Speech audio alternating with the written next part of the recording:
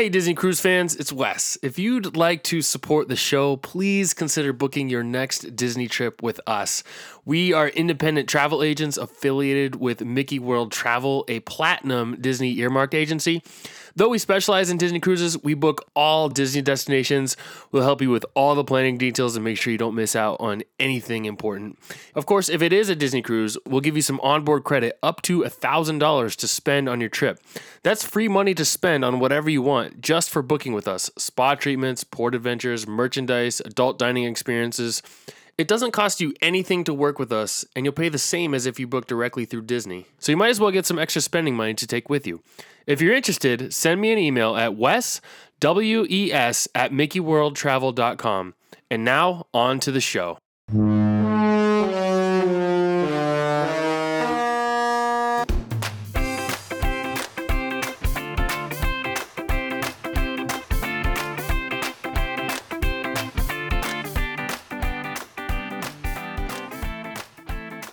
Hey everyone, welcome to episode 122 of the DCL Dude podcast. My name is Wes, and the two things that had me most excited about in the month of September are all coming together on the same weekend. This episode and the D23 Expo. So I'll talk a little bit more about the episode in a second, but I'm really excited about the D23 Expo. I'm leaving on Friday morning and we'll be there through Sunday, and I'm hoping to connect with a lot of different people while I'm out there. I've had conversations with several folks who are going to be there, so I'm really excited for that all to play out. I'm also very hopeful that there will be some big Disney Cruise Line announcements, and if I'm honest, I'm actually going to be pretty disappointed if there aren't any. But it should be a whole lot of fun. Be sure to follow me on Instagram and Twitter for updates throughout the weekend. One quick thing I wanted to mention, did you see the Disney Cruise special offer for Disney Plus subscribers? They're running a promotion where the third and fourth guests on a reservation are free on most sailings departing January to April 2023 for cruises on the Fantasy, the Dream, and the Magic. There are a few blackout dates, but if you're thinking about a cruise in early 2023 and you're a Disney Plus subscriber, you'll definitely want to check out this offer. Disney Cruise Line never does offers like this, so you definitely want to take advantage while you can. It can also be applied to existing reservations, so it's definitely pretty exciting. And as always, reach out to me with questions. I would love to book something for you. So, as I mentioned earlier, I've been really excited about this week's episode. One of the best things about doing this podcast has been the opportunities that I've had to connect with people who have Disney cruise expertise and behind-the-scenes insights. And I get extra giddy when I get the chance to speak with former Imagineers. I have always said that it would be the coolest job, and to work on a Disney cruise project would just be the icing on the cake. I'm talking with a former Disney Imagineer in this week's episode, and I think you're going to really enjoy it. So take a listen. The completion of the Disney Wish marked a major milestone in the history of Disney Cruise Line, which hadn't added a new ship to its fleet in over a decade. The cruise industry has come a long way in terms of technology and innovation over those years, so I was really excited to see what Disney would come up with when it had sort of a blank canvas to work with. I have to imagine that countless ideas and concepts were discussed, and I'm always fascinated to hear about the decision-making processes and the steps that were taken that led to the finished product that we see today. Theron Skees is a former Disney Imagineer and Vice President Portfolio Creative Executive, and was involved with some of the decision-making as it relates to the Wish, and along with other various Disney Cruise Line projects. Theron has kindly agreed to join me in this week's episode to discuss his role in bringing the Disney Wish to life. Hi, Theron. Thank you so much for coming on. I really appreciate it. Hi, good afternoon, Wesley. Thanks for having me. Absolutely. It's my pleasure, and thanks for taking the time. So my first question for you is sort of a two-part one. I love a good origin story, so could you maybe share a little bit about your own history with Disney Imagineering and what led you to becoming the Vice President Portfolio Creative Executive? And then secondly, what did you oversee in that role as it relates to Disney Cruise Line, both kind of past and present? Sure. No, it's a great question. I always kind of talk about it as a Cinderella story in a sense. And one of the great hallmarks of the Disney company, in fact, was always that they hired people not just based on their academic achievements, or what school they came from, but in general, they hired people based on their breadth of knowledge and experience and expertise, and how well, of course, you worked on a team together and collaborated with people.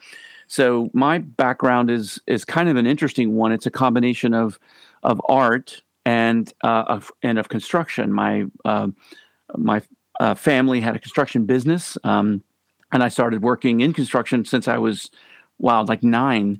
And it was very interesting to combine the love of art and design into this construction. And that led me to film and television work, set construction, painting, sculpture, all of the different kind of disciplines that you'd imagine in putting together a film set or working on television. And I had also, in that time of freelance, had discovered theme parks and working at Universal Studios, and did a very large artificial rockwork job.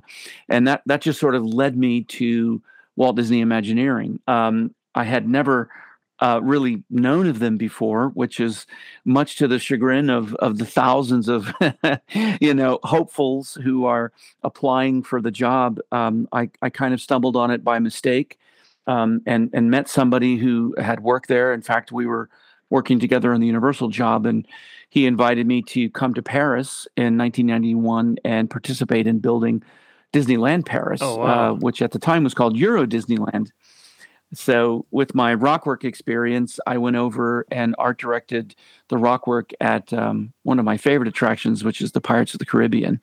So that was an amazingly fun job.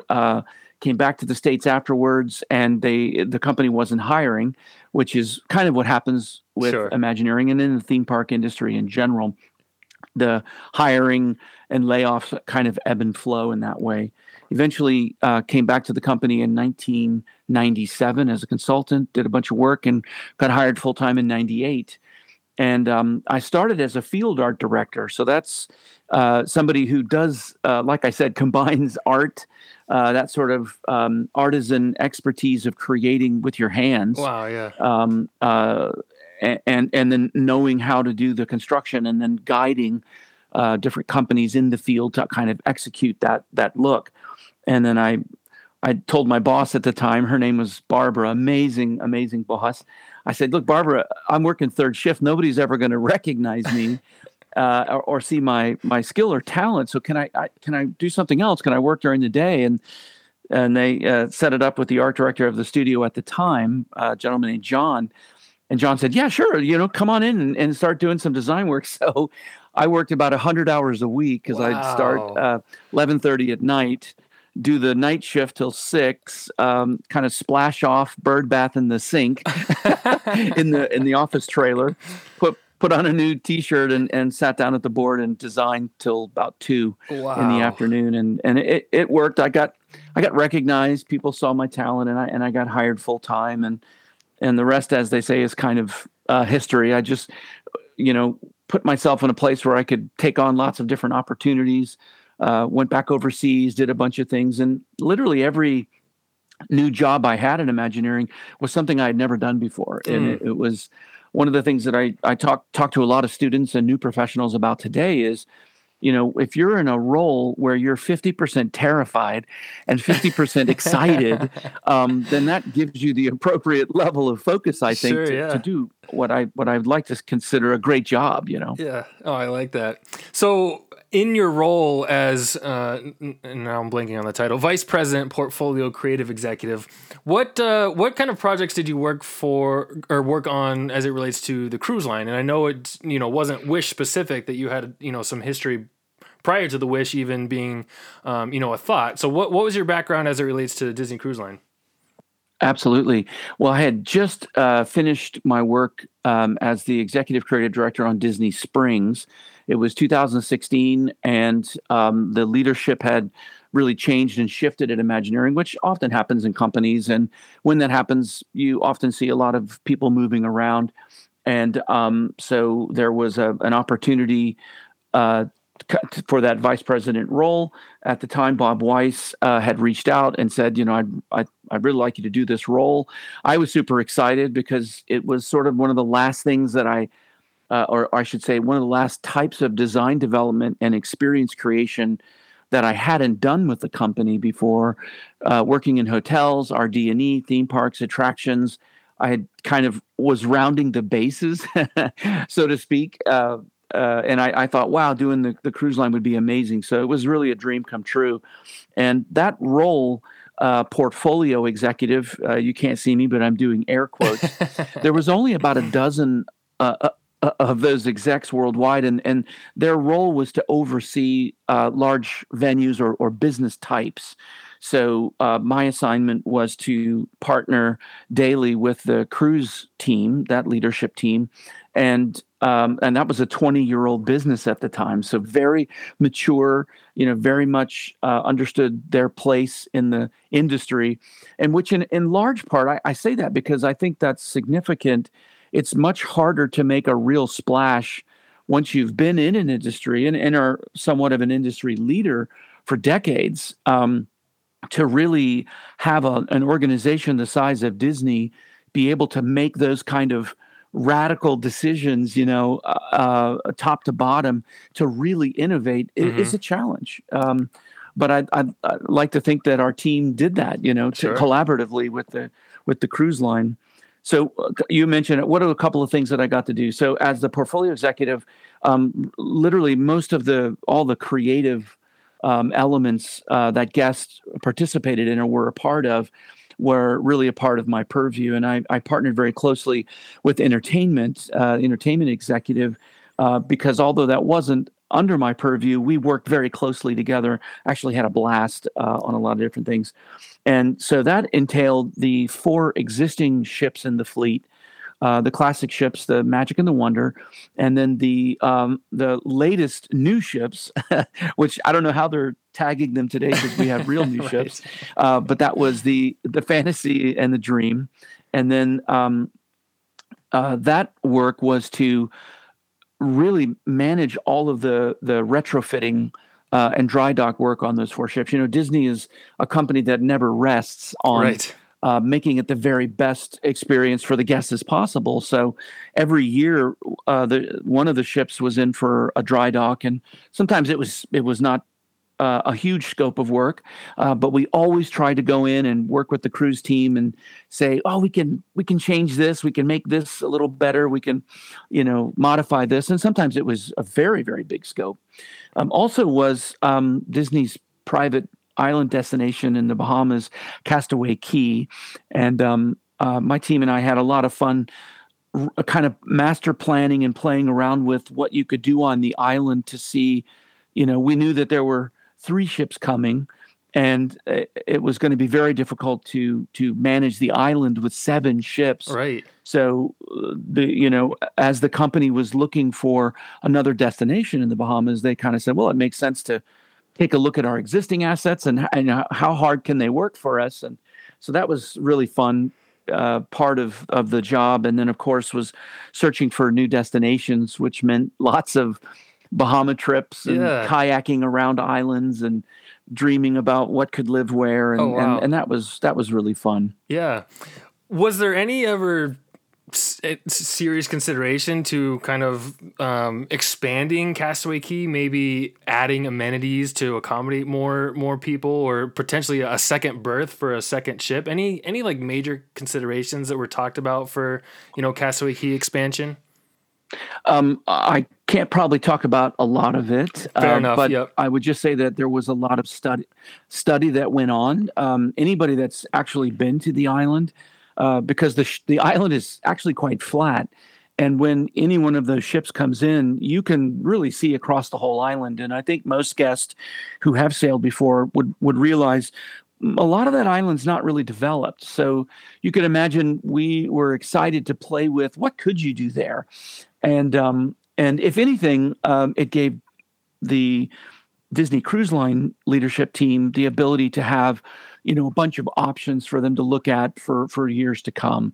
And I don't think there's a lot of people in their career that have the opportunity to say, wow, I got to master plan an island. Right, That's kind of fun. Absolutely. So obviously we know now officially that Disney has purchased an additional property in the Bahamas, Lighthouse Point.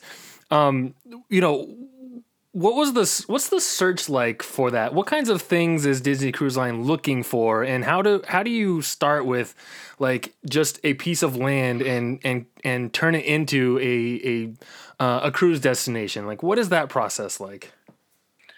Well, I think if you would consider Walt Disney Imagineering's role with the Disney company, Parks and Experiences, Imagineering kind of manages, if you will, that land for the company all over the world.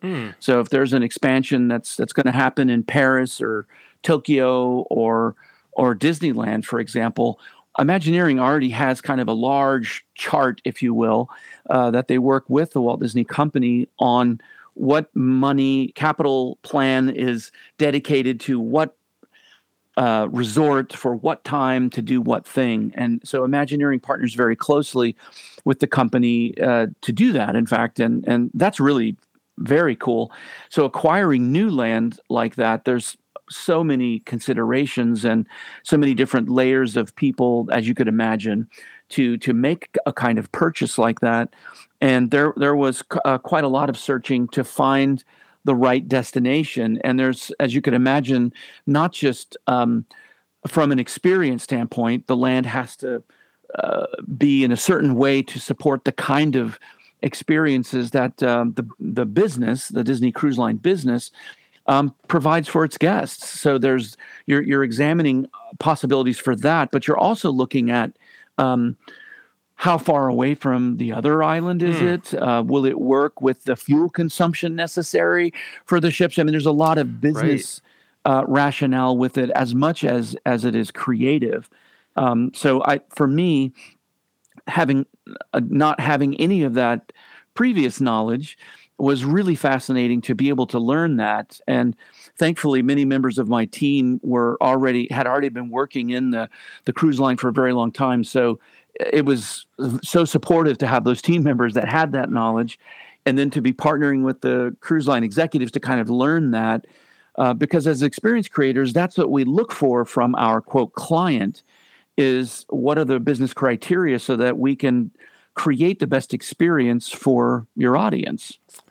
That's great. So we know about Lighthouse Point, and now we got to get additional ships in the fleet so that we can bring Lighthouse Point online. And I want to think back to originally it was announced that there would be 2 new ships in the fleet, and I think it was September 2019 when we first started to really learn about Disney Cruise Line's plans for expansion. And I think it was at D23 of that year that they revealed there would be 3 new ships instead of 2, as it was originally announced. I'm sure, people inside knew well before that date, but that was when it was sort of official. How did, I guess, the previous successes of the cruise line contribute to this need or this desire to expand? And then can you sort of give us a sense of the excitement and the anticipation from the creative teams and the industry when it was first announced that Disney Cruise Line would be building 3 new ships? Well, as you said, we did. The team found out long before it was announced publicly, and I think excitement is a good word to describe. I think what the resulting sentiment by everybody was. The first sentiment was, "Oh my goodness, have we thought about our resources in the right way? Do we have it? Do we have a how do we have to augment our plan?" Because we were already planning on 2 ships. That was the order. That was the plan. And we, obviously you build a resource. How many people do we need? What are the experts where we need? How long do we need? This is not like an attraction that's built, for example, at Walt Disney World, where the majority of all the contractors kind of live and work in the same state and within a 20 to 50 mile radius of the construction site. This is being built in Germany. I mean, it's North Germany, so northern Germany. So you're you're flying to Amsterdam and you're driving 2.75 hours just to get to the shipyard, and all of the companies that are supporting that work are in that European region. So it adds a level of complexity. So I'll just say that the initial reaction was, "Oh my goodness, Yeah.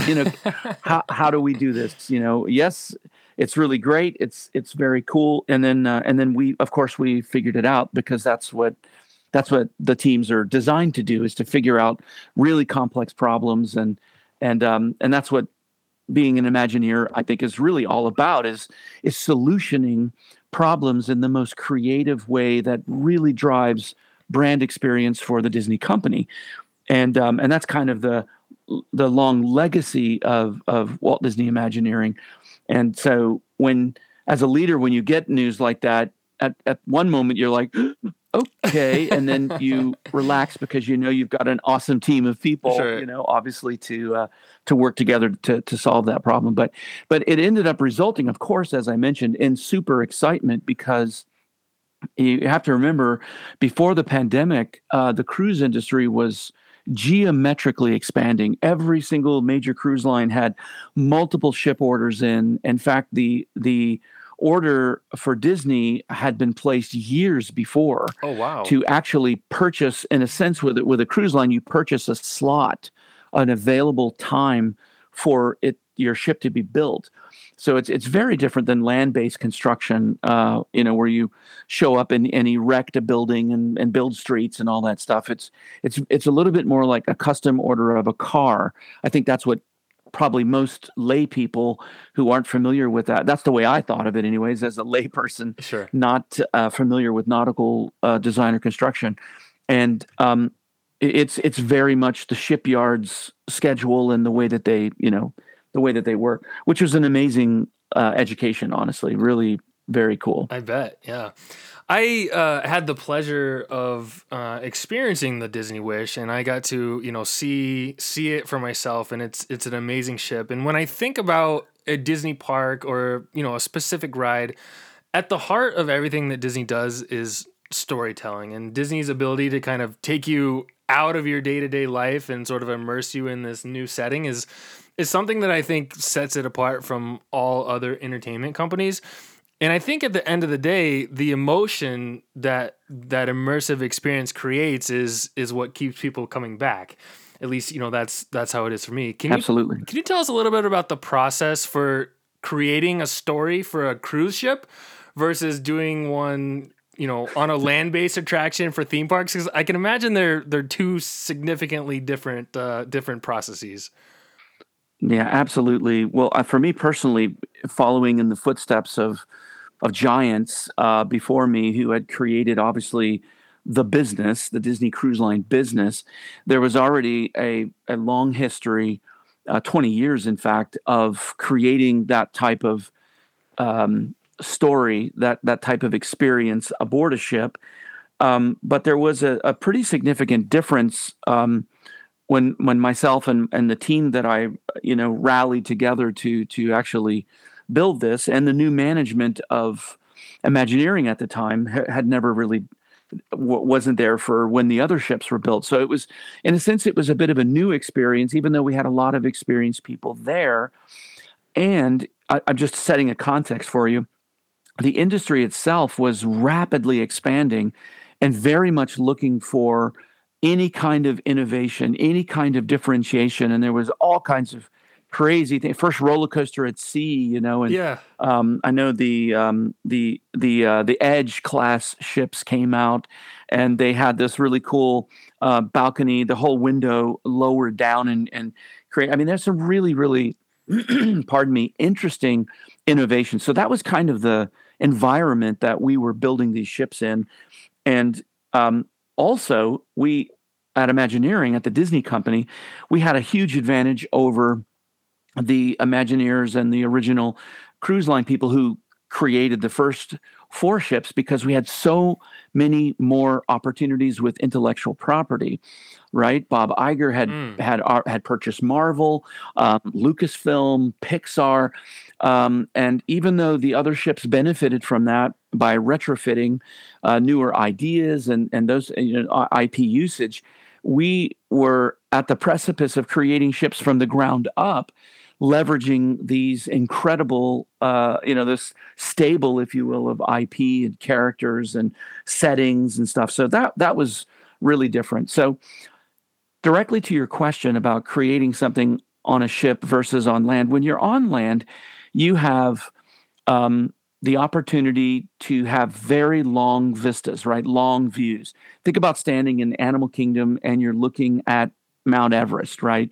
I mean, you have a very long view with very mature trees, 30, 40-year-old trees that have been Right. transplanted from somewhere else. You will never get those vistas on a ship that you designed, right? You'll stand on the deck and look at the sea, look at everything that's out there, but none of us created that, right? It's just what you get to see. So the created part is almost all interior, and you have limitations on what you can create in an interior space.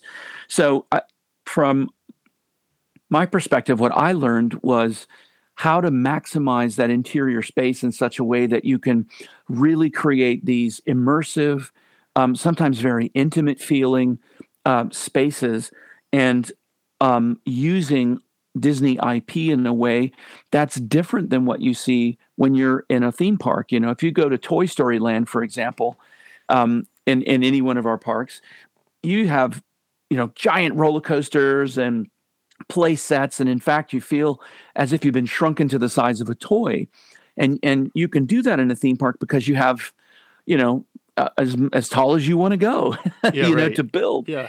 On a ship you don't. So you have to look at that story and say, well, how can I create that? What part of the story can I tell here in this interior environment that makes the most sense? You don't want to create an outdoor scene necessary because you've only got 10 or 12 feet to the ceiling, and you would immediately really kind of be limited, and guests would feel like, wow, you kind of fell short here. So I think that's important, is understanding the design criteria and then telling the best story, creating the best experience possible within that space. Very interesting. I want to touch on one of the things that you mentioned. You brought up IP a few times, and newer IPs a few times. One of the things that really excited me about the Wish was the incorporation of some of these fan favorite IPs into areas where adults can enjoy them. You have the Hyperspace Lounge, Worlds of Marvel, even just Absolutely. to a lesser extent the Mickey Mouse shorts. I mean, I as an adult enjoy those. Was there a sense among the design teams that, hey, adults enjoy these things too, so let's find ways for adults to experience them? Was that a focus of the creative teams? It absolutely was. And then that was, when you start a project with Disney, you have criteria that you're designing to. In a sense, you're not only responsible for building the brand of the company, but you really want to touch the audience, the guests, in an emotional way with a story, and really kind of grow that brand. But you're also sort of solving business problems as well. So that was exactly what happened with working with the Disney Cruise Line executive team, right? All the leadership team, where we worked with them to develop the criteria by which we would design the ship. And one of the things that really kept coming up was um, verbatim. So guests who have actually said, this is what we've said. I wish that I could go and play with my kids in the kids clubs. There's so many cool things that they do. I want to fly Right. Millennium Falcon. Yeah. I want to have a lightsaber duel with Darth Vader. And so there was the cruise line team really told us that there were so many adults that wanted to kind of participate in that. So what you picked up on, Wesley, is absolutely a design focus for the team, was not just to create adult accessible versions of those IPs, but I don't know if you knew this, but all of the kids areas on deck two, all of the Imagineering lab, all of those areas, we designed that with a corridor on the outside of the kids areas with separate access. Oh, So the wow. idea was the internal access, which we called secure access, right? So that your kids are safe. Um, at certain times during a particular cruise, the the children's department, the entertainment department, they could choose. You know what? We're going to take Star Wars and we're going to make that available for the family, or Marvel space that we design, or the princess space. Well, they can close off and secure the doorway, if you will, that accesses internally the secure program, and they can have an access to the outside, so that families could come in and play together, and it would still remain secure, if you know what I mean. Yeah. So I think that was a huge change for the kids programming, to be able to offer that to the cruise line, so they can do that as often or as few times as they want during the cruise. Yeah. And hopefully give the grown-ups the opportunity to play in these super cool areas with their kids. Right. That's really cool. And I saw on one cruise, there, in I think it's like the cargo bay in the Oceaneers Club, adults were taking pictures with like Chewbacca and Rey. So, they were able to go into those spaces and interact with some of the Star Wars characters in sort of this immersive environment. So I thought that was something really cool, in terms of the design and the creativity of the Disney Wish. Absolutely. Can I also just say, Wesley, I think one thing that's really important about that is that Disney listens to their guests. Because this came from guests. Boy, we wish we could sail here. We wish we could play in this space. We'd love this kind of food, and that it's just really important to reinforce. It's wonderful to work for a company that actually does that. That actually listens and responds and builds experiences that respond to what guests want to see. For sure. Yeah, absolutely. I think it's great that they take that feedback and then put it into action. And, I appreciate that, especially, I'm a big Marvel fan. I'm a Star Wars fan. So I like being able to, to experience those characters and things like that myself. I want to ask you a little bit about the design of the Wish. The footprint of the Wish is relatively the same size as the Dream and the Fantasy. I think technically it's a little bit larger, but it's a noticeably different design concept. And I think the glaring difference is the elimination of the midship elevator bank, which I'm actually a fan of, but it also seems like maybe there was a heavy focus on figuring out new ways to kind of maximize available space on board, to come up with, new ways to use those spaces so that maybe there wasn't waste. For example, like there's no nightclub type venue on the Wish. So just, it seemed like there was a heavy focus on coming up with new ways to use spaces on board. Absolutely. Great eye to catch that, because that was another one of those focuses. Was on some of our other ships, you'll have a nightclub, and it may feature some activity during the day. You may have bingo in one, or you might have some game that's played or something. But they were so specifically designed to be a nightclub that the physical structure of the space was limiting as to what it could be, what it could do, what it could feature. So our team's focus was, how do we create spaces on board the new class of vessel that give the cruise line the maximum opportunity to use those spaces more frequently, and to offer a lot more variety of programming for the guests. And one of those examples was the Buena Vista Theater. On all of our other ships, it's one theater. I believe it's about 400, just under 400 capacity, the theater. But if you're a grown-up, and if I'm being honest, you're in the top of that theater, you do not have a lot of room for your knees, because of the way that was designed. So we decided, well, look, what if we take the radical approach of splitting the theater into two smaller theaters? That would give the cruise line the ability to actually show more films, or show films more frequently during a particular itinerary. We thought, let's overstuff, if you will, quote unquote, make it feel like a theater in a multimillionaire's home. Right. What would that little personal boutique theater be like, and do them highly themed. So that's an example of looking at an activity that is really a part of a Disney cruise, and how do we take that activity and one, put it in a place where it is most appropriate for the flow of guests during a particular cruise, any one of a Disney cruise, and then situating and designing the space to function the very best at that activity. So that was one of the challenges about why the midship elevator, it was decided to be removed.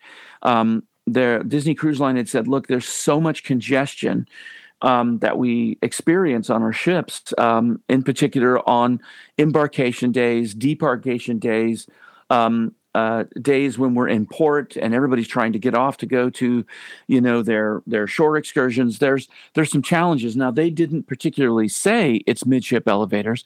They just said, is there any way that we can, as we're designing the new ships, really think about ways to streamline the movement of people?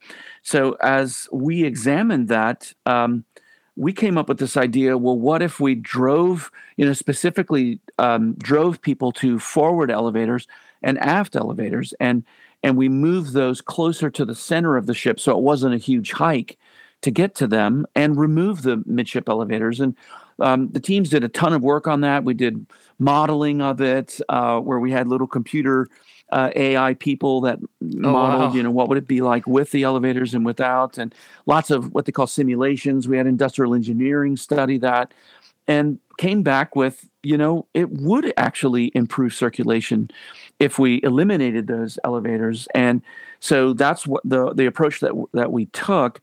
And then in place of that, we thought, wow, we could do some really great programming right in the atrium, right in the center part of the heart of the ship, that would really drive to the brand of Disney better, and actually serve the experience better than the elevators would be.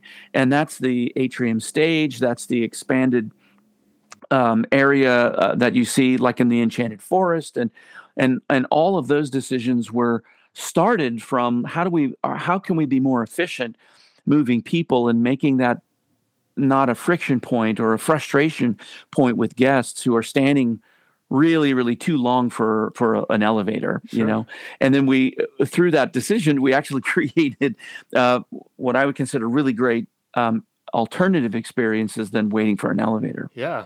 I like the two elevator model. Everyone's got their own opinion, but I tend to like it myself. I wanted to ask you a question, a very practical design question. And when I think of the upper decks of a cruise ship, that almost seems to me like something that is, a heavy focus, and you got to figure out, you have limited space. So how do we figure out what to do there? In terms of swimming pools, so the other ships have basically two large swimming pools on them. The Wish is very different. It has, I think it's 7 small swimming pools. What is the thought process behind swimming pools and using space on the upper decks, in a way that maybe other cruise ships aren't doing it? Well, when you take on a project like a cruise ship, one of the things that our team, pardon me, was very focused on was the fact that at some point during your cruise, your guests are going to want to see the sea. They're going to want to be in the sun, right? And when they get to the island, they're going to want to have the sand and the shells and swimming. And that's an important component of the cruise line. So we never lost focus on the nautical aspect of being on a ship. Not only is it core to the design principle of Disney Cruise Line, but we, in that particular period of time in the industry, with larger ships like Oasis and others, they made a distinct choice to go away from that, and it really felt very much like a beautiful apartment building or a mall or something, not nautically focused. So just contextually, that was our focus. On the ships in the existing fleet, with 2 major pools and then smaller splash pools that are family pools, when you have a youngster that's in a diaper, for example, and they have an accident in the pool, which doesn't happen often, but when it does happen, there's a protocol for cleaning that sometimes can take multiple hours, right? Up to 4 hours, 5 hours, something like that.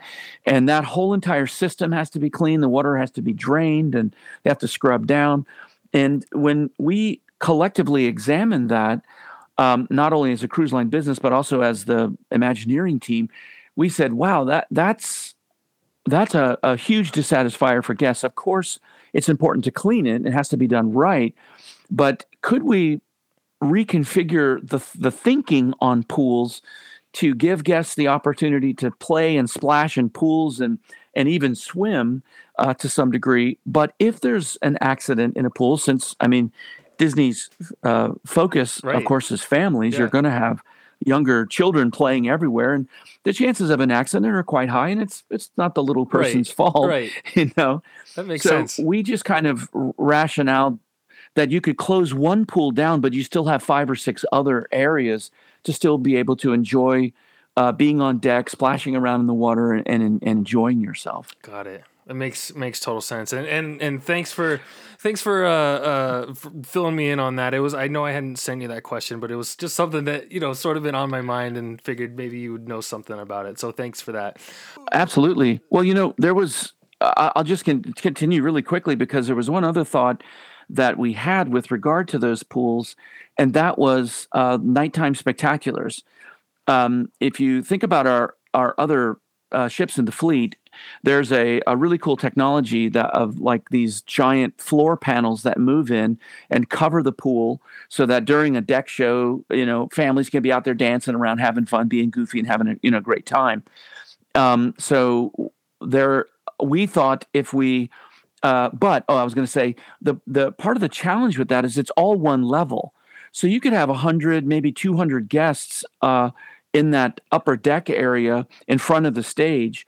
But visibility can be quite difficult, especially when there's an entertainment show. You've got pirates, and maybe Spider-Man is swinging in, or Captain Jack, and I know that especially for children that are further back in the crowd, away from the stage, it's very difficult to see. So, with that as context of the existing ships, the dividing up the pools into multiple pools was one solution, but cascading them in terraces that actually went between two decks, and the fact that those pools get drained at night or covered, gives our guests multiple standing platforms now during the show that they can actually view and have a really good viewing angles.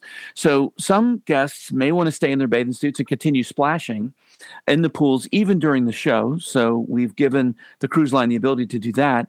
And then we've also covered some of the pools, so it gives additional elevated viewing spaces for guests who want to stand and be able to watch the show. Viewing it can be a challenge when you've got thousands of people on board, Yeah. and those rails get completely full. Right. You can't really see. So that was kind of the dual design focus of splitting the pools like that, and providing multiple layers in there. Our hope was that it would really feed into the type of shows that Disney Cruise Line puts on, and give the maximum number of guests the ability to see them as well. One of the things about the Wish that I really was appreciative of is all of the different themes and content that it had. So you have when the fantasy and the dream came out. Sure, they were different than the wonder and the magic, but they had similar themes. Everything was kind of located in a similar area. With the Wish, it feels like there was a completely fresh start, and lots of new content, lots of unique themes. Just in particular, I loved that there were 3 brand new unique main dining restaurants. Right. So can you talk a little bit about the thought behind going with new themes, new content, unique content that was completely different than the rest of the fleet? Absolutely. There's a lot in there, so I'll try to be condensed with my response. I think your audience will be really interested in this. Again, when the ships, when I was promoted and put into this role and started to lead the team, the cruise line also got a new leader at the same time, and our collaboration between Imagineering and Disney Cruise Line really there was a desire to go in a slightly different direction than the cruise line had been performing or doing in the last 20 years. And that was to, we looked at, for example, Walt Disney World, where you had multiple parks, and a guest who travels to Walt Disney World or Tokyo Disneyland or Paris, wherever there's multiple different venues that are styled and themed differently, different stories, the mindset shifted to, well, why wouldn't we do that on the ships as well? Why wouldn't we put unique shows, so live performances? Why wouldn't we put unique restaurants or themes or bars or kids programming? Why wouldn't we do that? We'll have we all rationale to our minds that we'd have 7 ships, so we could drive unique guest visitation to ships, either for content on the ship or for the ship's destination. Never been to Alaska and you want to go to Tiana's place? It's the only place you can get that. Only ship you can get that is the Wonder. Yeah. So that was kind of the rationale at the time, and we began applying that in the fleet, as I mentioned, Tiana's place and other implementations of that you can see within the fleet to the degree possible. But we really applied that to the new ships. And of course, as the second ship comes out after the Wish, and then finally the third ship, I think I know your audience will be hopefully remembering all of the discussions that you've heard from Disney and others who worked on the ships, that was the goal, because you'll be also be seeing all this differentiated content. And that was a huge focus. In addition, you have to remember that at Disney, as an experience designer, as an Imagineer, you have to create experiences for the largest range of people literally on the planet. So whether you're Right. 4 or 94, you're in a Disney park, you're sailing on a Disney vessel. So as an experience designer, you have to create experiences that are very current with the current Marvel film or the current Star Wars film, or the current Pixar movie. It has to be current and relevant for young people, but you also have to bring in a bit of nostalgia so that the parents or grandparents that are sailing also see Disney in what we're presenting. And that's true for theme parks and everything. It's always a real balance. So if you think about the Disney Wish, you think about those restaurants, right? You'll see, especially main dining on the main floor, you'll see in 1923 a real look back, a bit of nostalgia, still rooted in the styling of today, but something that looks back. And in all of those restaurants, you'll see, and in kids areas and everything else, where we try to take this balance so that everybody in the whole family experiences Disney in a way that's fresh and relevant for them. I love that you brought up 1923, because that's, I love that restaurant, and I love the nods to the early days of the Walt Disney Company with the animation and the sculptures, and it's almost like a museum in those restaurants. And I could spend an hour just walking around and looking at all the displays, and even with Marceline Market having a throwback to Walt's hometown. I love those nostalgic pieces that that the Imagineers and the creative teams implemented, and I think it works really well for the audience that enjoys those nostalgic experiences. Absolutely. I have to really commend the Disney Cruise Line leadership team, and especially their food and beverage team, because 1923 was a huge departure for them. Literally, the team spent months and months working on this, because if you think about it, 1923 is divided into 2 restaurants. Right. There's a corridor that goes between the middle of them to the elevator bank. It's the same number of seats as all of the main floor restaurants on all the other ships. 750, I think, is what I think. I can't remember exactly. There's over 700 seats, but that design came out of a huge amount of effort to make those dining rooms feel less large. Some of those dining rooms, and this was from the Disney Cruise Line team that came to Imagineering and said, sometimes we have guests that say, it feels like we're in too large of a space. It feels like this big, huge space, and it's uncomfortable. So taking that feedback and looking at ways to change that up, I know that 1923 is a result of that. And I know that it was a real big challenge for the operations teams to think about, wow, how do we do that with one restaurant that's actually really two restaurants? Yeah. And how do we do that? And but they are massively successful. I've heard nothing but praise for that. And it's just really exciting to see when a company takes a risk like that to do something better, and it really does pay off. I think that's really great. For sure. And yeah, and I think the smaller, more intimate feel was definitely captured. I mean, even within the two specific restaurants, they're even almost sectioned off within the restaurants themselves with, by those displays that I mentioned. So it really has an upscale, intimate feeling, and I really Awesome. like what they did with 1923. And when you think of like Arendelle, for example, the big entertainment dining, that doesn't feel strange or too large at all, because guests immediately understand that they're immersed in and participating in a show. Right. So in a sense, you want this big, wide open That's view, right. so you can see all the really amazing things that are happening in the performance. So I just think that was just such a great approach to do that and to apply to each of the restaurants in a very different way. I think I have two more questions for you, if Oh, you don't sweet. mind. So when I think about thrills and attractions on the ships, I think of like the Aqueduct on the Magic, on the Dream and the Fantasy, the Aquadunk on the Magic, and now we have the Aquamouse on the Wish.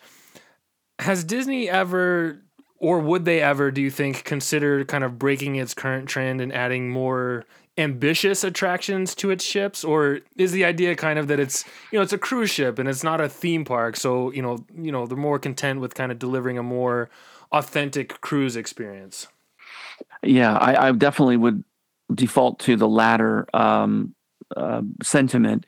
And again, one thing that about large companies like Disney is leadership changes and you might have different direction, different sentiment to try to react to the audience in different ways. So what I'm about to say may in fact change, but at the time, the general feeling was Disney didn't want to get into what we would call the roller coaster race. If you remember several years ago in amusement parks, it was always this park is building the highest, fastest. And then that would get done and they'd get the benefit of some marketing for about a year. And then another amusement park would come back and they've got the tallest and fastest. And then the audience would switch and go to see them. Disney never, ever, ever wanted to get into that kind of a roller coaster arms race because, frankly, Disney doesn't tell those types of technology stories. They tell stories. Sure. And the technology to deliver the story isn't always a part of the story. A lot of times that technology is kind of hidden. So if you think about the Aquamouse, as super cool as it is, and it's so neat to be a part of bringing something like that to light for the first time, it's really playing with the characters in a different way and still enjoying a water ride on a ship. And we just thought that was the features that guests would love the most. Definitely go to the theme parks to get your thrill and roller coaster and high energy rides. But when you're on a cruise ship, especially a Disney cruise line, that is sailing with your favorite Disney characters and immersing yourself in your favorite Disney worlds like Marvel and the Lucasfilm, Star Wars, that kind of thing, Pixar friends. And when it comes to holidays, I like to believe that nobody celebrates holidays at sea better than the Disney cruise line does. So we always thought that was the more important thing to do, is to stay focused on stories and delivering stories that are the most relevant to our guests. Yeah, that's a really interesting perspective that I actually never thought about before. Is merging the technology with the storytelling, because like we started out talking about, Disney is more about the storytelling and less about. I mean, they're focused on That's right. technology, but it's not a main focus of their attractions and stuff. So that's a really interesting perspective. Yeah, we always said that internally. That I was going to say, Imagineering has said that quite a lot. That it's always story first, and then if the best way to tell a particular story or create an experience where the guest is immersed in the story and a part of it, if that technology exists and can be purchased. And then maybe modified off the shelf, then of course that's the approach. If it's something that needs to be invented to actually deliver that experience. Think of like Flight of Passage, for example, or Rise of the Resistance. Yeah. Many of those things didn't exist before, or may have existed in different ways, and Imagineering modified them to tell those stories in the best way. And that's always the way the company has been, and I hope always stays that way. For sure. Yeah. No, that's a very interesting perspective. Thanks for sharing that. So Absolutely. my last question is about sort of the future of the fleet, and specifically related to the next two ships. Do you think that Disney will, sort of press harder in terms of innovation and technology? And, do they have enough time to take what they've been able to do with the Wish and sort of dream bigger for the next, the next couple ships? And do you think we would expect this, ships 6 and 7 to be noticeably different than the Wish, or will it kind of be like the Dream and the Fantasy, where you know more or less the same footprint and themes and all that stuff, or are they gonna continue to build on what they've done with the Wish? Well, I'll try to answer that without revealing Sure. Yeah. the exact nature of it. And again, I left the company before in 2020, so I don't know the exact designs on those ships. But if you think back to something that I said about Disney company in general, is they're always looking for innovation. That is a hallmark of Walt Disney. It's the heritage of the company, and a definite tent pole. So as Imagineers, we're always looking for innovative ways to tell stories, innovative ways to make the guest experience even better. Even if that means you get your luggage faster, even if it Yeah. means you get on board and off board the ship faster. And we're not really telling a story, but about efficiency, or we're guiding a guest in a way that's easier. They're not confused. When you're on vacation, that's the last thing you want, is to be confused and frustrated. Yeah. So a lot of the innovations come in a way that you wouldn't necessarily immediately think was an innovation. And frankly, from an Imagineering perspective, we love that. If you walk up to a column on an attraction, and you have somebody knocking on the column, and yep, that's fiberglass, then in a sense we kind of feel like we failed, right? But if you don't even go to the column and knock on it because it's so real to you, you don't even think about it, well, then that's success. It's the Sure. same thing with moving people. If you don't even think about the fact that you're being directed in a particular way, and you're just enjoying your vacation with your family or friends, then woohoo, success. Right. So moving forward, I also said that there was a focus to think about the ships as individual experiences. And I think when you look at the Wish and compare it to the existing fleet, I think you'll see that leadership direction really is obvious. There are some very, very different perspectives there in the Wish. And when a company purchases ships from a shipyard, they're considered a particular class of vessels. It could be 2 ships, it could be 3, 4, 5, 6 ships, and all of those ships are considered sisters. Nautically, you always refer to a ship in the female. So the 3 ships in this particular class will all be sister ships, and they'll have a lot of similarities. But I think that you'll see, because this is a hallmark of the Disney company and certainly a hallmark of Imagineering, I think you will see lots of great surprises and things that you didn't expect. And as started from Walt, he always wanted to surprise and delight his guests, and currently that's what Imagineering and the Disney Cruise Line wants to do as well. So I would say I would be very excited to see what's coming out on the next two vessels. That's great. Thanks for that. And I certainly am excited myself to see what Disney will come up with. And I can't wait to learn more. It was so fun getting the kind of the slow drip of information about the Wish as it came out. So I'm looking forward to that for the next ships as well. So Theron, this has been amazing, and it's been a pleasure speaking with you. Thank you so much for having this conversation with me and for being so generous with your time. I very much appreciate it. My pleasure. It's really great to be a part of your podcast. Thanks so much for bringing me on. And if anybody ever wants to get a hold of me, you can always reach out to me on all my socials, LinkedIn, Instagram. I have a Facebook page, YouTube channel. And most of my content is trying to help people to learn how to be a part of this industry. So that's I always get good responses from that.